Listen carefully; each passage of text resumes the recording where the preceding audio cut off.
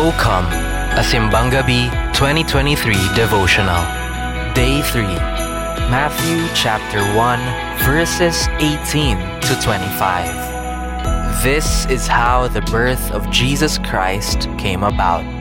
When his mother Mary was betrothed to Joseph, but before they lived together, she was found with child through the Holy Spirit.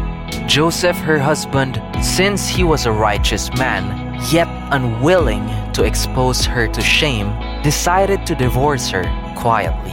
Such was his intention when, behold, the angel of the Lord appeared to him in a dream and said, "Joseph, son of David, do not be afraid to take Mary your wife into your home, for it is through the Holy Spirit that this child has been conceived in her.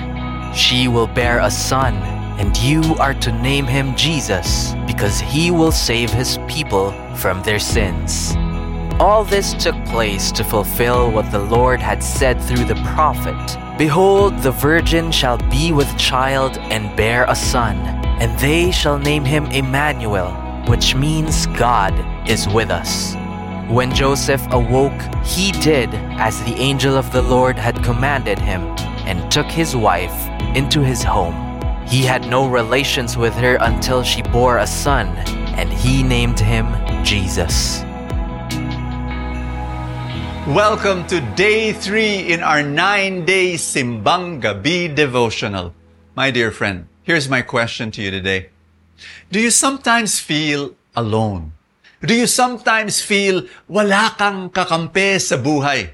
And that you are battling alone and there are so many enemies and you're fighting this and fighting that and putting out that fire and putting out that fire. And then you are running out of energy. You are running out of strength because nag-iisa ka. You feel alone. Hindi lang yon, you feel lonely. And, some people we're counting on, it's not there. Kasi may problema rin sila. Not naman na, this person does not love you, but, that person is also going through something. And so, you really feel as though there's no one to count on. My dear friend, let me tell you this story. I love this story. I met this very successful businessman, and it was a shock to me because, you look at him and he's all business. Like he's really so focused on his business. He's so skilled. OMG. He is so financially blessed, and he's like got the magic touch. But he would tell you, he'll be the first to tell you, he went through a lot of failures, but he's got this ability to turn around businesses. And I asked him, "Can you give me the secret to your success?" I love asking that question because you get all sorts of crazy answers.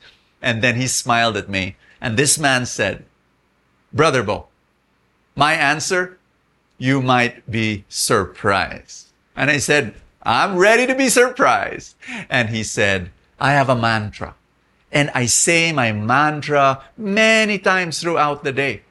And it connects me. It makes me, I say it during good times and I say it during bad times. I say it when things are going well and, the business is okay. And I say it when there are problems and when I'm failing and when there's stress. I say it before a very important meeting. I say my mantra before a very important phone call that I have to make. I say it before I negotiate. I say that mantra, and I was, "Oh, what's this mantra? What is it?"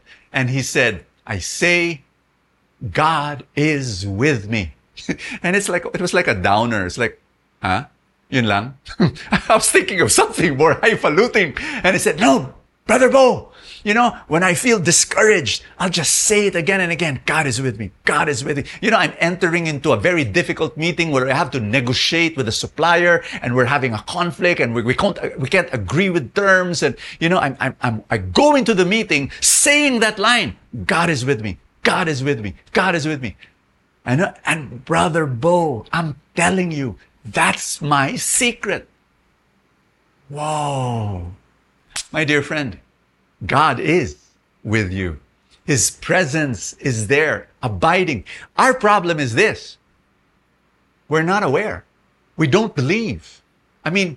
Yes, God is there, but do you actually believe that God is there beside you? Because if He is, then we are really never alone.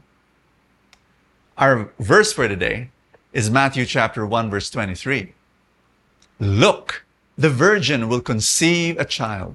She will give birth to a son, and they will call him Emmanuel, which means God is with us. God is with us is the name of Jesus. My dear friend, it is Jesus who came down from heaven, the incarnation, taking on flesh, our flesh, taking on the human body. Why? So that he can be with us. And right now, once again, I ask you that question. Do you feel wala kang kakampi? Now you know that's not true. Maybe we can take a hint from that friend of mine, that businessman who can say, no, God is with us. We can just say that line over and over again to remind us that we are never alone. In the name of the Father, and of the Son, and of the Holy Spirit, amen. Jesus, thank you for your abiding presence. You never leave us. You never abandon us. You never forsake us. You are always there. And you are so faithful. We can just count on you. And so, Lord, we thank you that we are never, ever, ever alone because you are always there. And we love you. And we're so grateful. In Jesus' name, amen and amen.